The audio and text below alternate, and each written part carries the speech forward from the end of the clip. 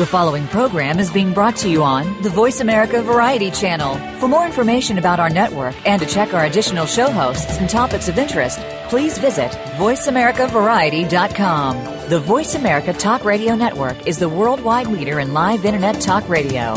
Visit voiceamerica.com. The views and ideas expressed on the following program are strictly those of the host or guests and do not necessarily reflect the views and ideas held by the Voice America Talk Radio Network, its staff, and management.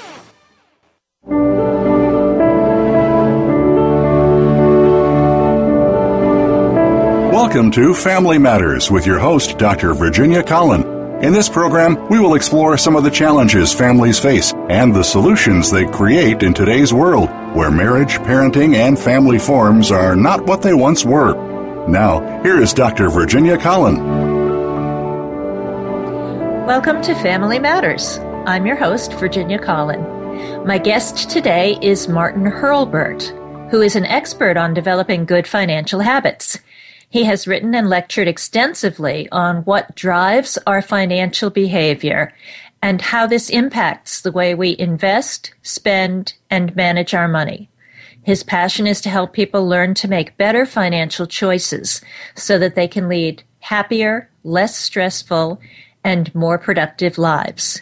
He is the author of Yes, Money Can Make You Happy, and he is also a founding partner in TM Wealth Management, a firm dedicated to helping people simplify, unify, and multiply their wealth. You can find them online at tm-wealth.com. So, Martin, welcome to the show. Thank you for having me, Virginia. It's my pleasure. It's great to have you here. What are you hoping that we're going to accomplish during today's show? You know, in everything that I do, Virginia, be it radio shows or live presentations, I usually always have three goals. The first is to have fun. If we have fun, people will pay attention, which is important, right? To get in the Absolutely. next step, or second goal, which is to teach people as much as I possibly can in our short time together. So I want every listener to be better off from being part of this show today, whether they're single and want to stay single, looking for a mate, or they're happily married. You know, whatever their situation is, they all deal with money. And I want them all to learn something of value. Then my third goal, and most important of all, is to help your listeners change the way they look at themselves, the way they look at their money, and how money impacts their life. Those are my goals. Those are good goals. Let's get started. What got you interested in this topic of paying attention to how you handle your money? Okay, well, you know, I've been a financial advisor for 24 years now. I started my own firm a few years back.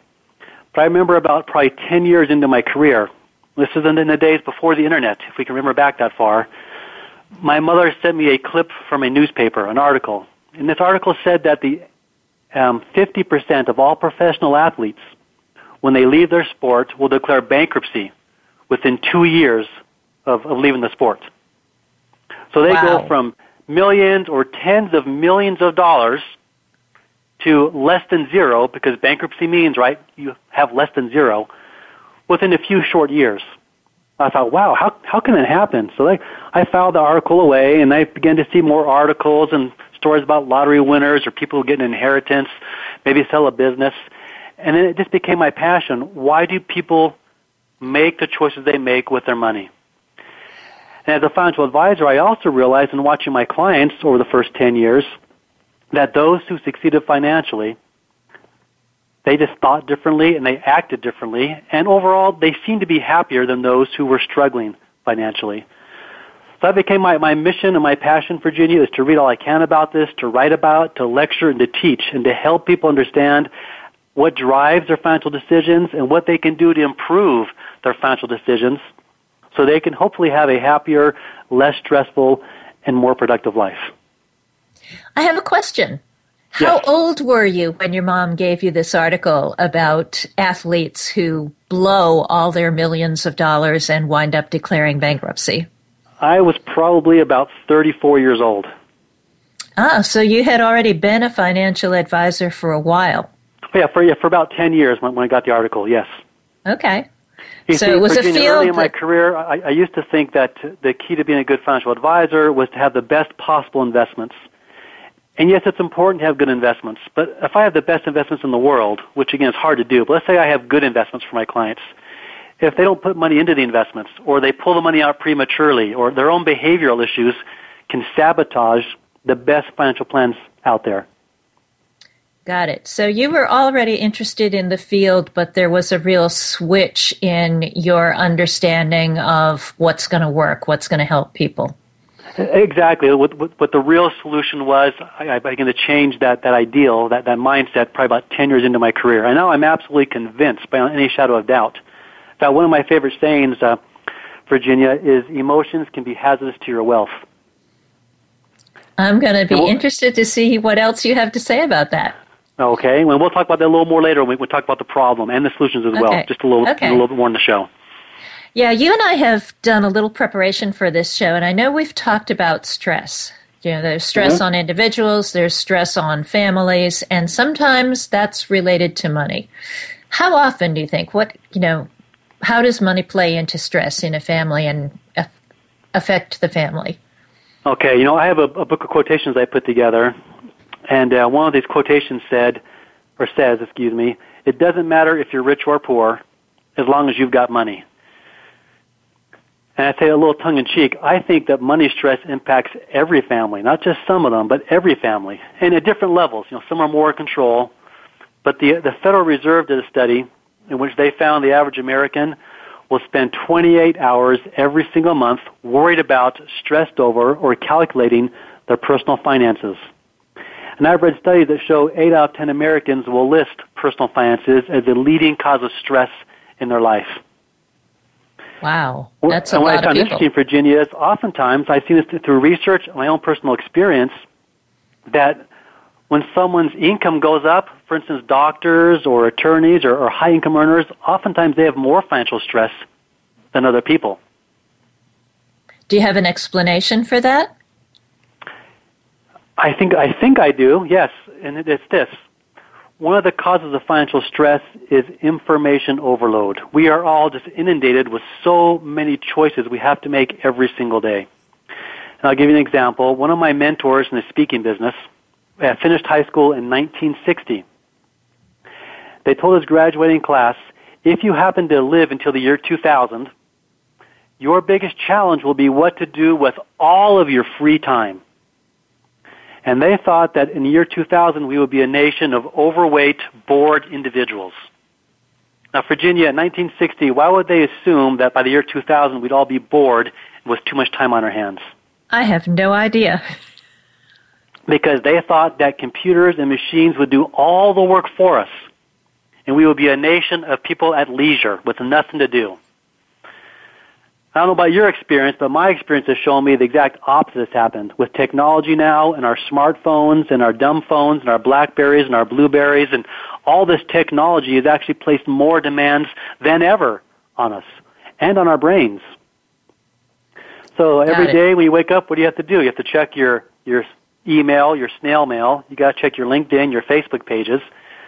If you watch TV, which I don't do very much of, but if you have cable or satellite, you have maybe 200 or 300 channels to choose from. In my house, we have Netflix. Netflix has thousands and thousands, tens of thousands of shows and movies that I can watch anytime I want to, Virginia. So my brain is being inundated with choices. In fact, I'm reading a very good book right now called The Organized Mind by Daniel Levitin. Mm-hmm. He tells this story when he was a professor, I forget the name of the university, but there was a student there, a very brilliant graduate student it was back then Romania under Soviet occupation. It was a communist country. And he saw this brilliant graduate student in the bookstore nearly in tears. And he asked her, well, what's wrong? And she says, I don't know what pen to buy. And she stood before this rack of pens. There was about 40 different kinds of pens. And this very smart student says, in my country, we had black ink and blue ink and a pencil. Those are your only choices, and you're lucky if you had those three choices. But here in America, we have far too many choices. And those choices... Go ahead. Go ahead. And those choices take a toll on our brains. Now, going back to the high income earners, no matter what your field is, be it politics or business or medicine or athletes, those who rise to the top and earn high incomes, they do work very hard at what they do. Okay, you can't be a doctor unless you are constantly training yourself on the latest techniques. Same thing for engineers and everyone else. So high income earners have, I guess, an additional stress on their brains that they have to stay at the top of their fields. It's almost hard for them to kind of turn their brains off or their careers off. I'm not saying I'm a brilliant person, Virginia, but I absolutely love money. I can't stop thinking about it. And I don't mean in a greedy way, but I'm fascinated again with the behavioral side of money. So when I go on vacation, I read books on personal finances. And my wife tells me, Martin, can't you just give it a break? And honestly, I can't. I enjoy it. I have to do it. Well, when our brains are being inundated with so many questions, they become tired. And now you have to make financial choices. It can be challenging. From that same book, The Organized Mind by Daniel Levitin, I want to read a brief quote from that book. Here's what he said. We can have trouble separating the trivial from the important. Neurons are living cells. They need oxygen and glucose to survive, and when they've been working hard, we experience fatigue. Have you ever felt that, Virginia? Your brain was just tired? Oh, absolutely. Okay, we all do that, right? Probably more than ever. So this next part here, I think this paragraph is really important. Daniel Levitin said, every status update you read on Facebook, every tweet or text message you get from a friend is competing for resources in your brain with important things like whether to put your savings in stocks or bonds. So in other words, you go through your life with your career, whether you work out, don't work out, what you eat, where you eat, what you watch on TV, all this electronic interference. And on top of that, you have to make good financial choices. I think it's almost no wonder that sometimes we don't. There was a study done at MIT that I thought was really fascinating. It kind of illustrates this point. And the study at MIT, they asked the participants to memorize either 2 numbers or 7 numbers. But that was not the test. The test was what happened afterwards. When they were done memorizing these numbers, they asked the participants, would you like some fresh fruit or some cake? Now, Virginia, overwhelmingly, one group of people chose the fresh fruit and one group chose the cake. Do you think it's the ones who memorized 2 numbers that chose cake, or did they choose fresh fruit? What would you guess? I have no idea. Okay, and you're a smart person. Okay. Doesn't make sense to me. Here's what happened. Those people who had to memorize 7 numbers, the vast majority chose to eat cake. And those who chose, memorize only 2 numbers, the vast majority chose the fresh fruit.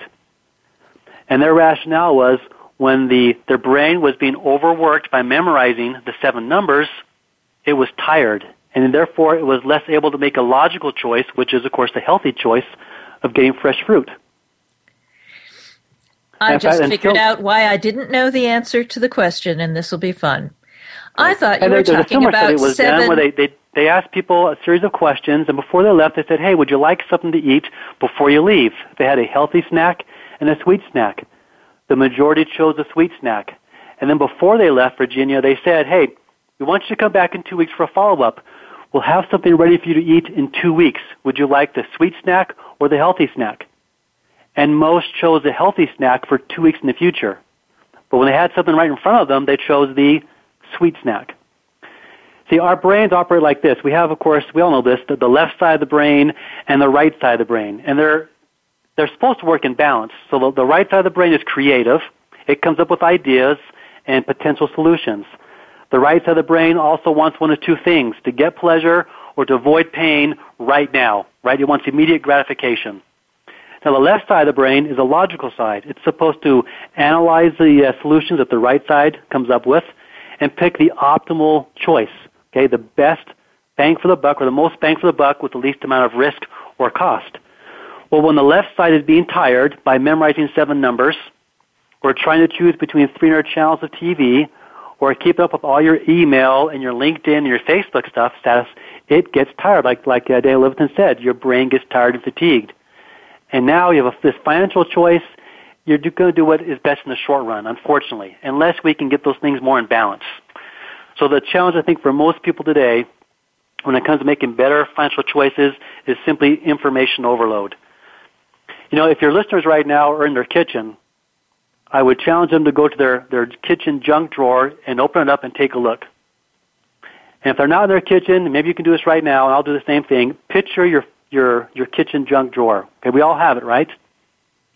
I didn't know we all had it. Well, many of us have junk drawers, and what goes in there is maybe some old used batteries and things we're not sure if they work or not. If we don't know what to do with it, we put it in a junk drawer. And many of us have financial junk drawers.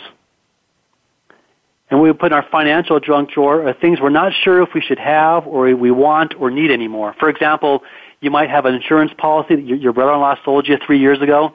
He's since quit the business. You have no idea if it's a good life insurance policy, but people hold on to it because they don't know what to do with it, and they throw it in their junk drawer.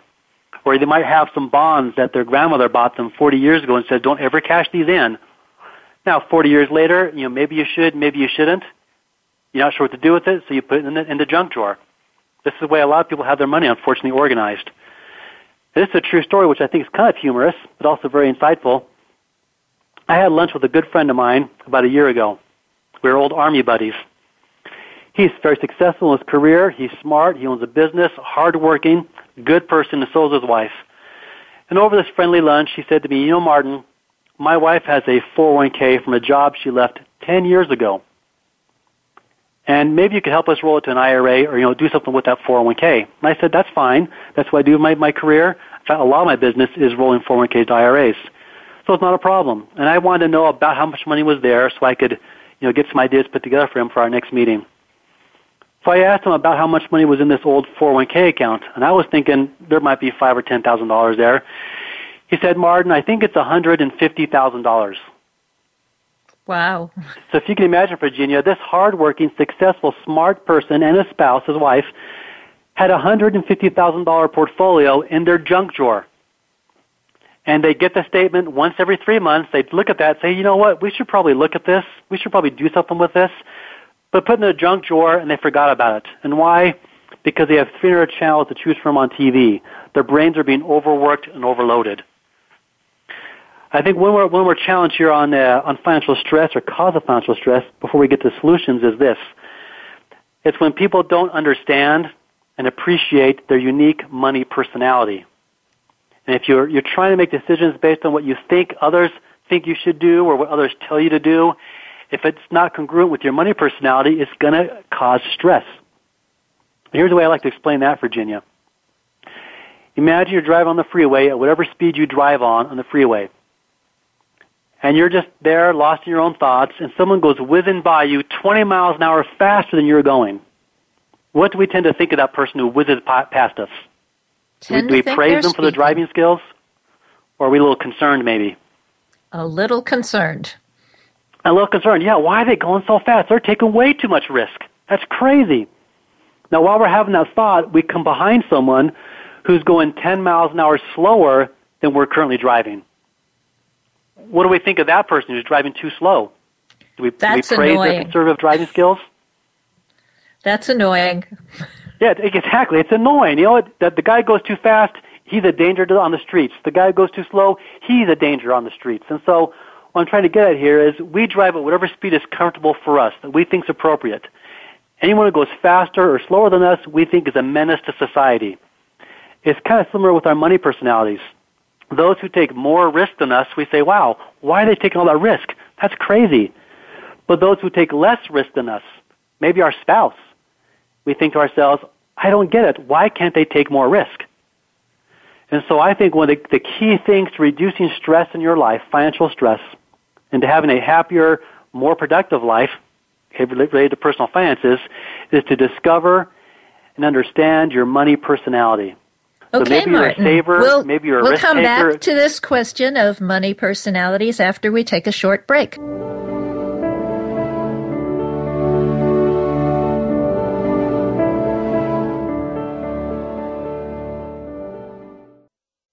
Streaming live, the leader in Internet talk radio, voiceamerica.com. Most adults are able to make good decisions about how their families can move forward. They do not need to rely on courts to make such decisions. especially in cases of divorce. Far too many people suffer unnecessary anguish because they do not know what family mediators can do.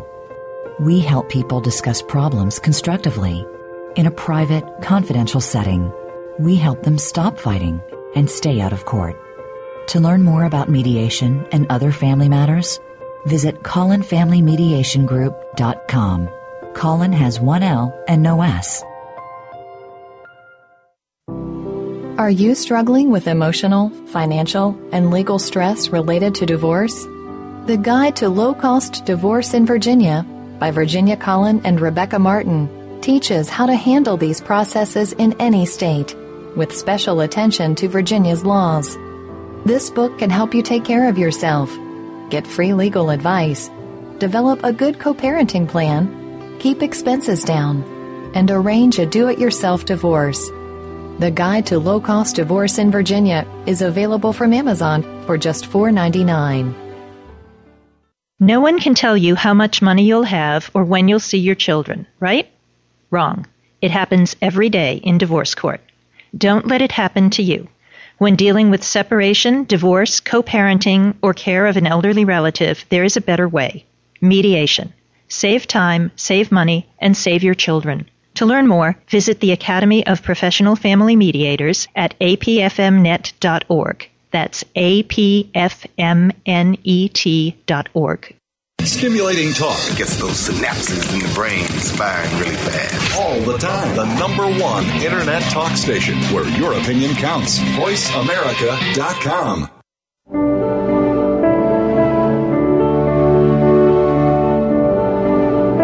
You are listening to Family Matters. To reach Dr. Virginia Collin or today's guest, please call into the program at 1-866-472-5788. That's 1-866-472-5788. You may also send an email to radioshow@CollinFamilyMediationGroup.com. Now, back to Family Matters. Welcome back to Family Matters. I'm your host, Virginia Collin. I've been talking today with Martin Hurlburt from www.tm-wealth.com. And we've been talking about what Martin calls money personalities, which is connected to how comfortable you feel with risk. What else can you tell me about that, Martin? Well, the money personality, Virginia, is the lens through which you view your entire financial world. So your money personality impacts, yes, how you invest money, how you manage portfolios, but your money personality also impacts how you pay down your debt and how you acquire new debt if you do. Money personality impacts how you save money, how you spend money. It's virtually everything. And it's not good or bad, it just is what it is, your money personality. They say that the biggest cause of divorce in America is money, but I don't think it's really money. It's lack of communication or lack of understanding about money. And when people understand their own money personality and that of their spouse or significant other, it can go a long way into reducing some of the financial stress that they may feel. Now, if your listeners want to get their own money personality, they can go to my website. There's no charge for it right there on the homepage. So tm-wealth.com. Click on money personality, answer a few questions, and we'll send them a personalized report with their personality and that of their spouse or significant other if they happen to have one. So when you don't understand your money personality, we're talking before the break, that can induce more financial stress because you may do things that you're told you should do but are not congruent with your personality. They go against the grain, so to speak, and that can be difficult. I see. How many kinds of money personalities are there? You know, in my firm, we deal with 5 major personalities. Most of us have a dominant one and a secondary one. In fact, virtually everyone does. And this test will tell people what their major one is and their secondary personality.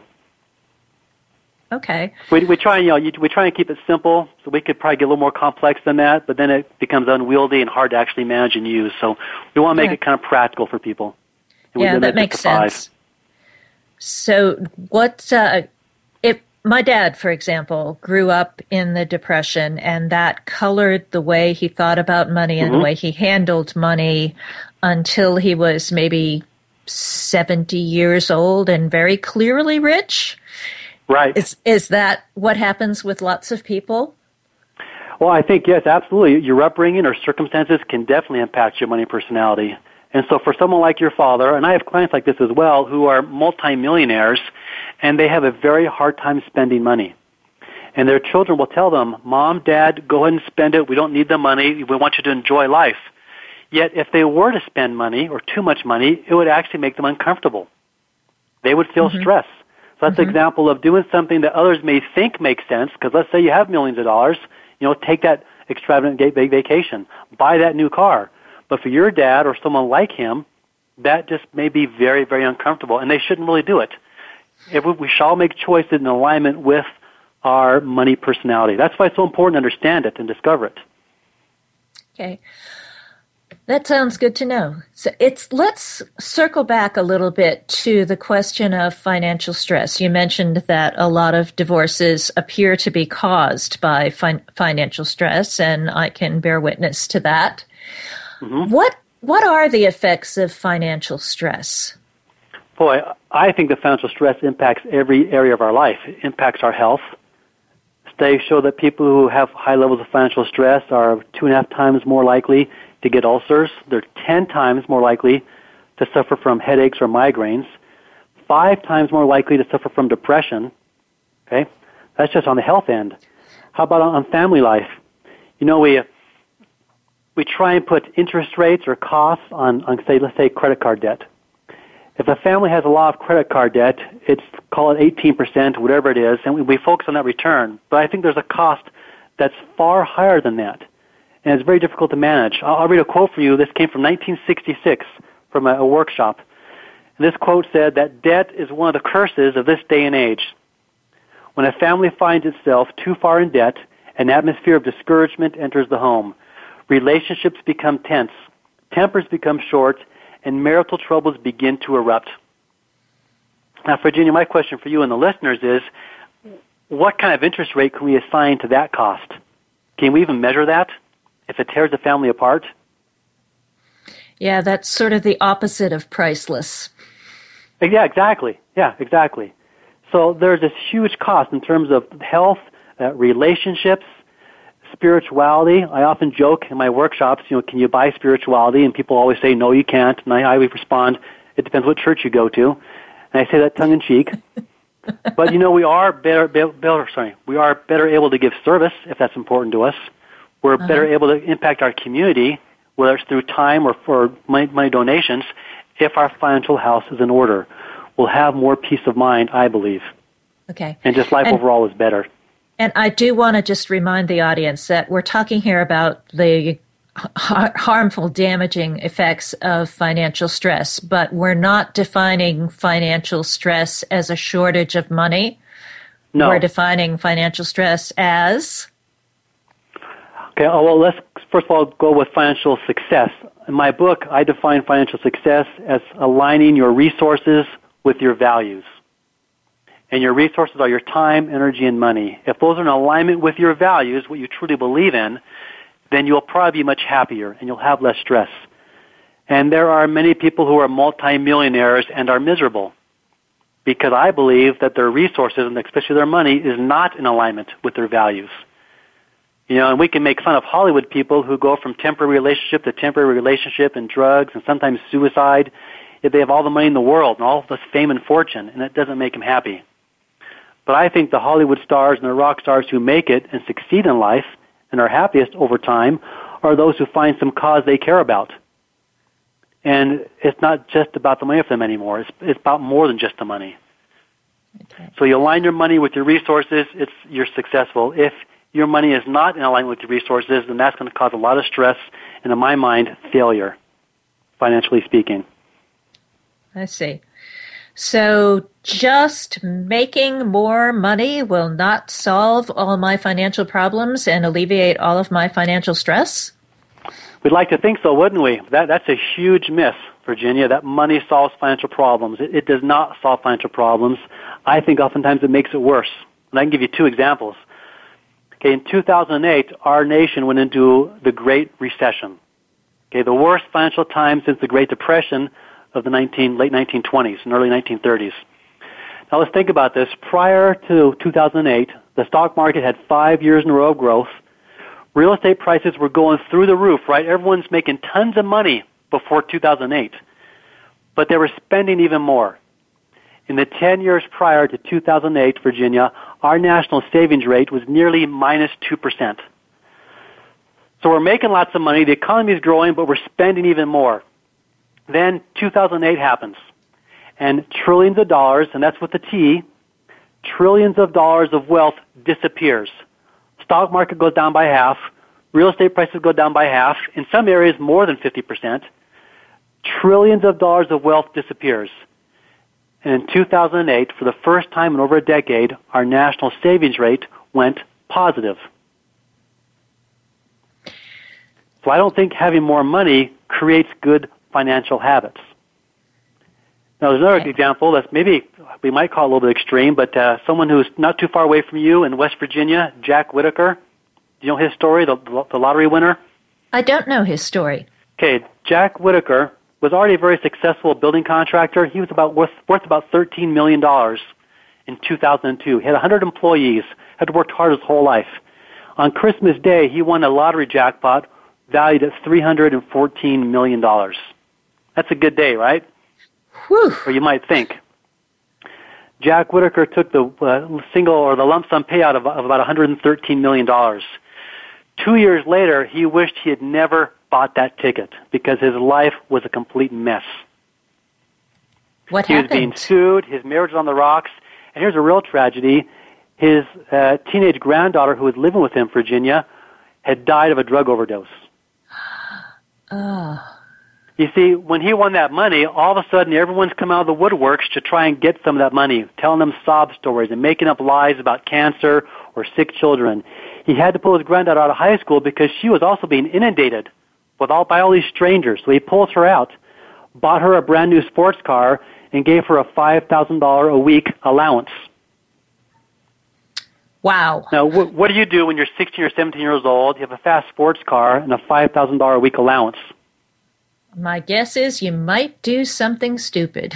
You might start to party a little bit. You're bored out of you're just bored. And so she, unfortunately, turned to drugs, and within 2 years, she had died of a drug overdose.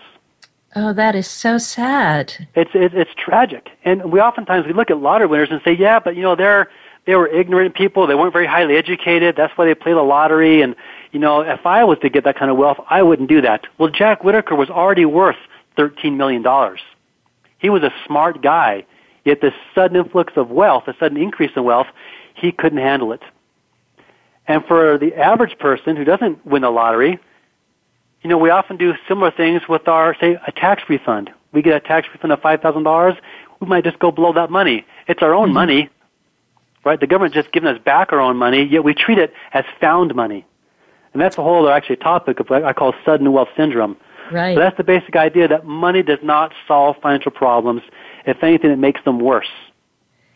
The real solution is this, I believe, Virginia, and it's very simple. The real solution is simply making better choices. I found in personal experience, and I found through my research, that those who succeed financially, they're not better looking, they're not smarter. There's many highly educated people who are complete financial failures. People who succeed financially don't work any harder. They do work hard, but you can work hard and still be a financial failure. That's People true. who succeed financially have learned to make better choices than the rest of us. That's the bottom line.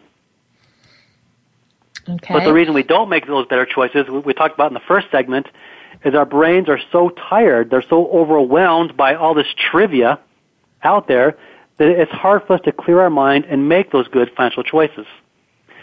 So what I've come up with, and I'm writing a new book about this, is 3 simple things that we can do to begin making better choices with our money. And these solutions are very simple, but I also want to emphasize that simple is not always easy, but simple is usually more effective. Does that make sense? Yes, it does make sense to me. So even how though do we get started? Some of these ideas will take some time and some effort. You'll have to give it some thought, but that's okay, because if you'll do that, I believe you will lead a happier, less stressful, and more productive life. Okay, what's the first step?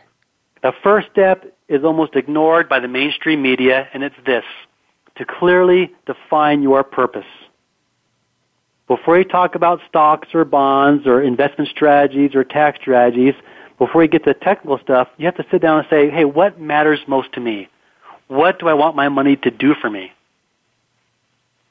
Do I want to be able to give my granddaughter a $5,000 a week allowance? Is that the most important thing to me? It's probably not, but it might be. So I'm not going to tell people what they need to believe, but whatever they believe, they should clearly define that. And we tend to have this idea of what we believe, but very few people actually really sit down and write it out, that this is what matters most to me. In fact, you can contact me through my website or send me an email. I've got what I call a self-assessment. It's 2 pages of questions you can ask yourself and have your spouse ask if you are married or have someone else in your life. You should both answer these questions and then compare answers. And once again, along with the money personality, that's a tool that will help you clarify what matters most to you. You see, when you clearly define what matters most to you, it gives you, I think, almost like a sense of energy. People who succeed financially, they do work hard. And that hard work is easier when you know why you're doing it. This is kind of an old cliche story, but I think it's appropriate here, and we'll try and get this before the next break. But a guy walks across a construction site with 3 bricklayers. He asks the first guy, what are you doing? And he says, hey, I'm laying bricks. What does it look like? Asks the second guy, what are you doing? I'm laying bricks so I can earn $20 an hour and support my family. Ask the third guy, what are you doing? I'm laying bricks so I can earn $20 an hour to support my family while I build this magnificent cathedral. Now, all 3 guys are laying bricks, right? But which one do you think went to work with more energy? Got it. The one making a cathedral. Yeah, the one who sees the big vision. This is the end result that I'm working so hard for. He's going to do a better job, have more energy, have more fun. He's just going to be happier. Well, same thing for all of us, Virginia. We need to clearly define, hey, what's the end result that we're looking for ourselves, for our families, for our community. Let's start with the end in mind, like Stephen Covey says. So clearly define your purpose. I'll give you another example of this. When you don't clearly define your purpose, I have a picture from my local newspaper that was taken when the iPhone first came out. I think this is probably 7 or 8 years ago. Seems like longer. This picture showed what's that? Go ahead. Okay, sorry. This picture shows a line of people outside the iPhone store. They all have huge smiles on their face. They are literally applauding and laughing and shouting with joy as the first person walks out the store with their iPhone in their hands.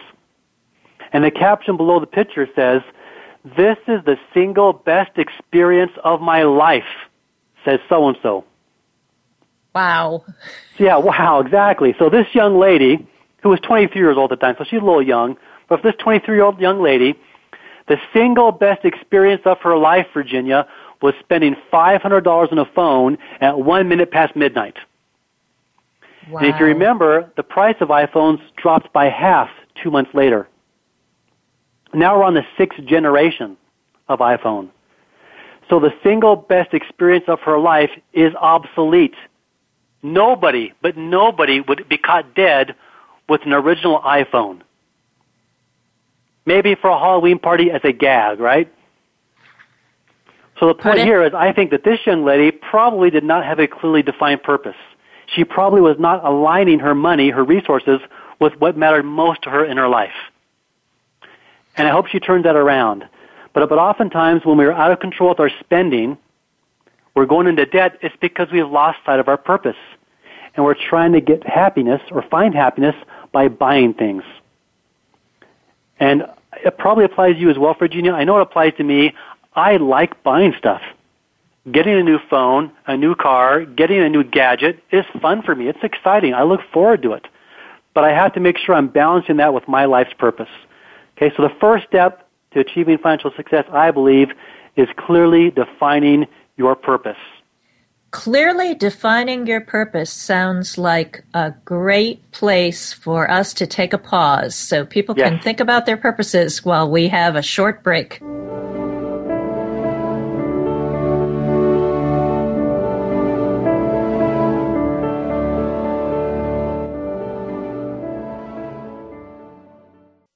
Stimulating talk. It gets those synapses in the brain firing really fast. All the time. The #1 Internet talk station where your opinion counts. VoiceAmerica.com. No one can tell you how much money you'll have or when you'll see your children, right? Wrong. It happens every day in divorce court. Don't let it happen to you. When dealing with separation, divorce, co-parenting, or care of an elderly relative, there is a better way. Mediation. Save time, save money, and save your children. To learn more, visit the Academy of Professional Family Mediators at apfmnet.org. That's apfmnet.org.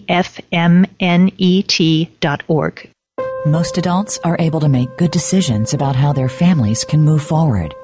They do not need to rely on courts to make such decisions, especially in cases of divorce. Far too many people suffer unnecessary anguish because they do not know what family mediators can do. We help people discuss problems constructively in a private, confidential setting. We help them stop fighting and stay out of court. To learn more about mediation and other family matters, visit CollinFamilyMediationGroup.com. Collin has one L and no S. Are you struggling with emotional, financial, and legal stress related to divorce? The Guide to Low-Cost Divorce in Virginia by Virginia Collin and Rebecca Martin teaches how to handle these processes in any state, with special attention to Virginia's laws. This book can help you take care of yourself, get free legal advice, develop a good co-parenting plan, keep expenses down, and arrange a do-it-yourself divorce.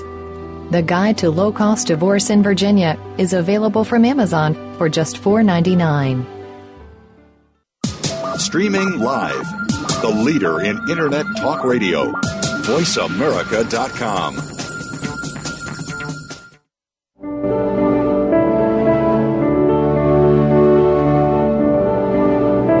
You are listening to Family Matters.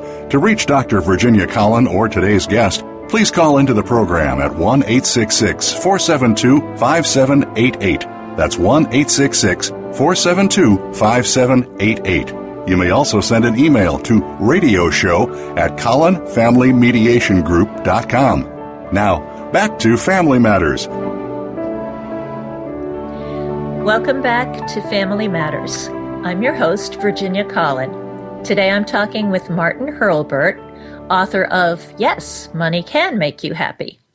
And his website is tm-wealth.com. Before the break, we were talking about the first step towards good financial decision making. And the first step is to know what your real main purpose in life is, which is not something everybody thinks about when they do their financial planning. So exactly I think right, and yet that should be the foundation for all financial plans, and is that foundation upon which you make choices, whether it's to go to buy something or to go back to school or start a business. Every financial choice should be measured against your, what I call foundation of values, but it's your life's purpose. Okay, so we've got step one, figure out what your major life purpose is. What's the second step? Okay, the second step now is to create a plan to support that purpose. Create a written financial plan. Now, Virginia, you probably can't tell by listening to me, but I was born in Edinburgh, Scotland. My mom is Scottish. My dad was in the American Air Force, stationed there in the 1960s. And I came to the U.S. when I was 3 years old. But I tell that story because where I was born in Edinburgh, Scotland, high on a hill overlooking the entire city, is something they call Edinburgh's Disgrace. And if your listeners do a Google search for Edinburgh's Disgrace and click on images, they'll see this image of the front of the Parthenon. See, what happened in the early 1800s, the leaders of Edinburgh, Scotland, decided to build an exact replica of the Parthenon from Athens, Greece. And that's a very worthwhile, wonderful goal. It was supposed to be a war memorial to the war dead. Well, they built the first row of columns in these huge steps. They got a couple columns on the side, and then they ran out of money. And there it sits 200 years later, called Edinburgh's Disgrace. You can see it from all over the city, and I have personally climbed on those steps.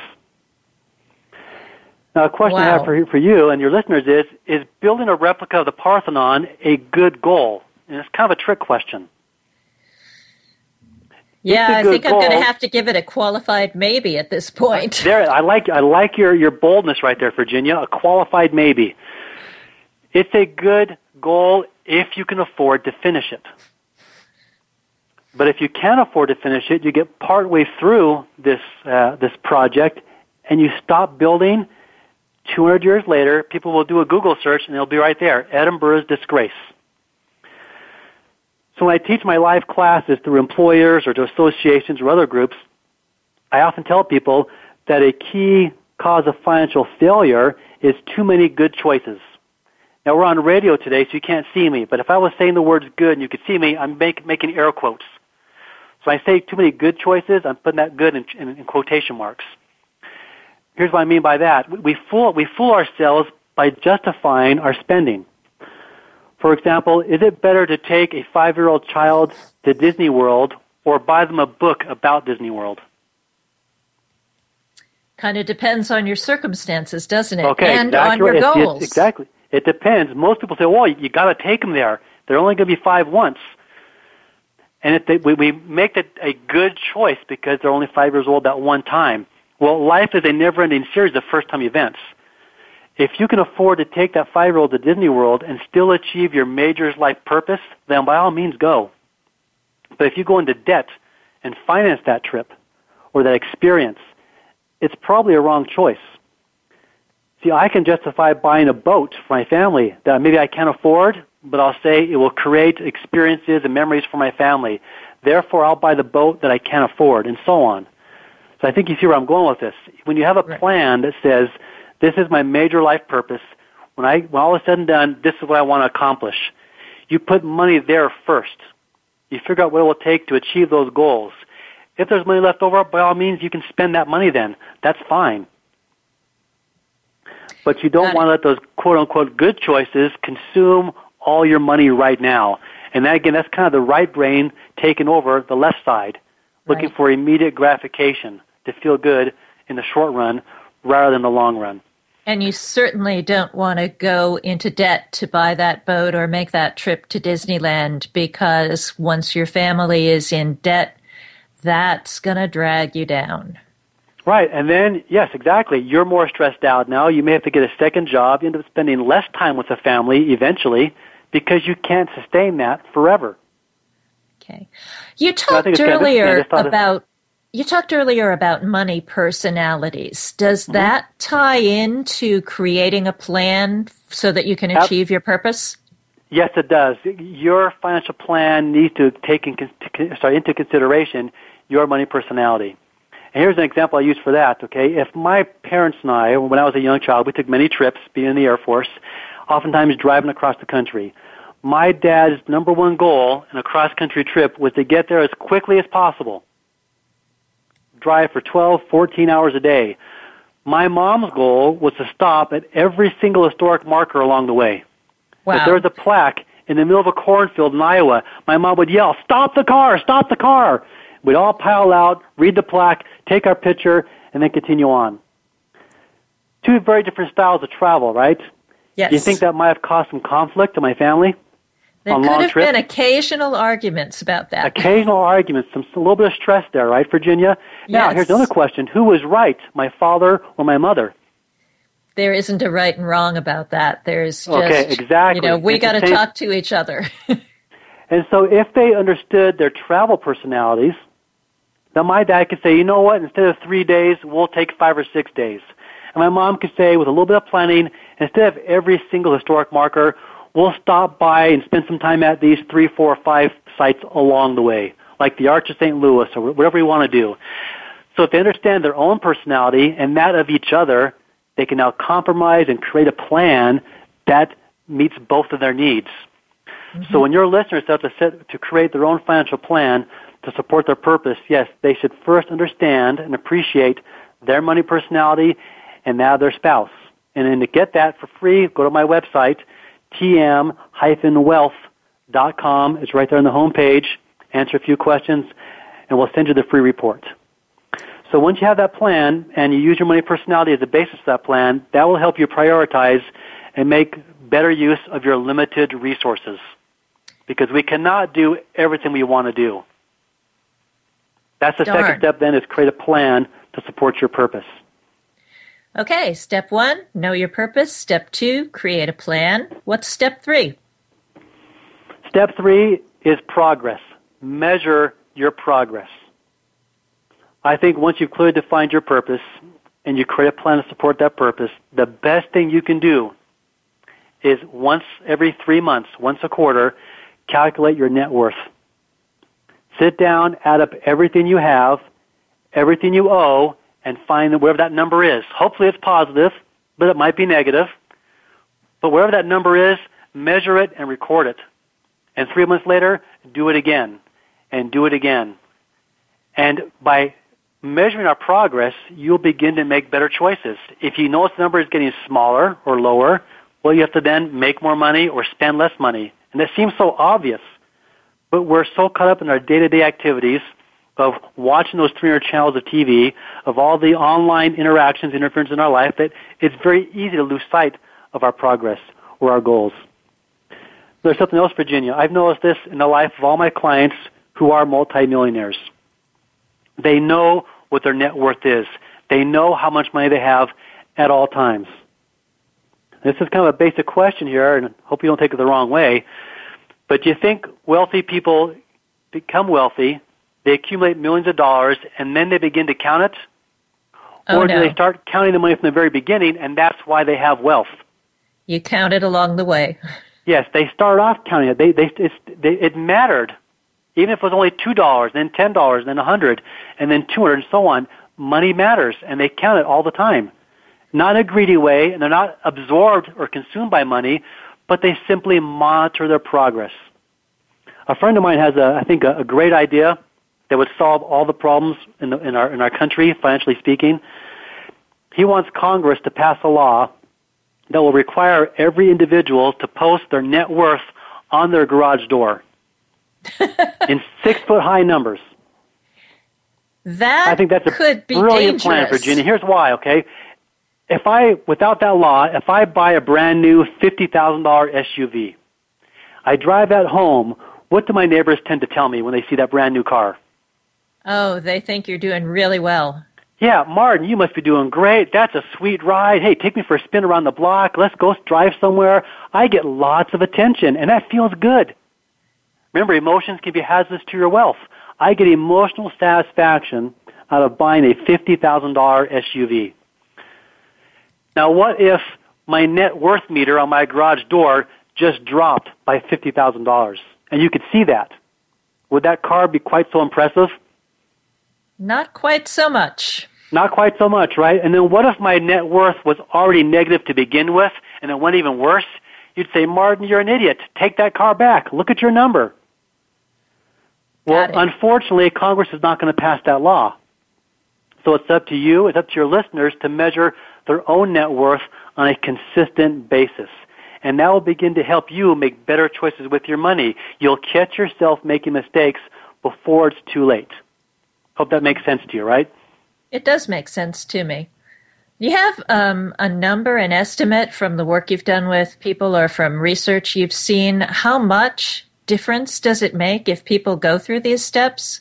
You know your purpose, you create your plan, and you consistently measure your progress. Does your net worth increase significantly faster?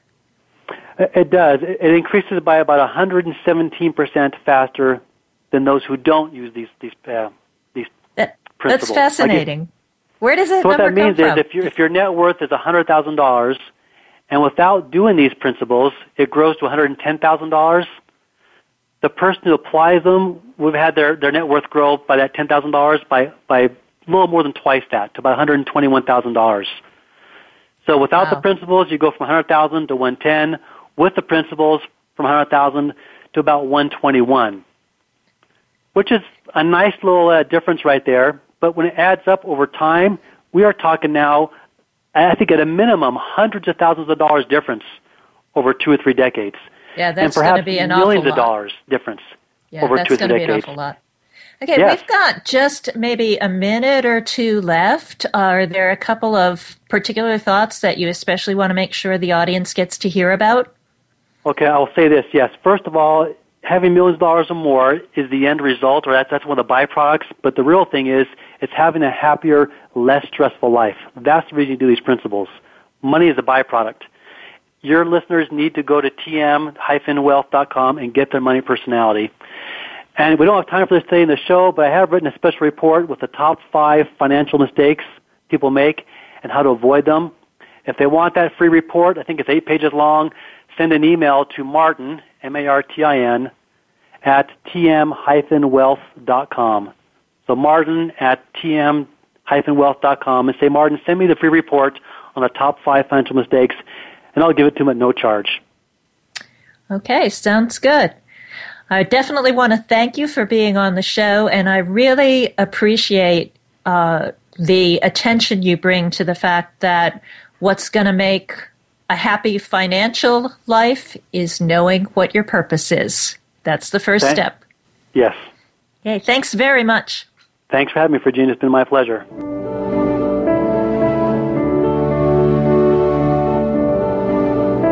Thank you for joining us this week on Family Matters. Please tune in for another edition featuring host Dr. Virginia Cullen next Tuesday at 3 p.m. Pacific Time, 6 p.m. Eastern Time on the Voice America Variety Channel. Be kind, heal, and grow.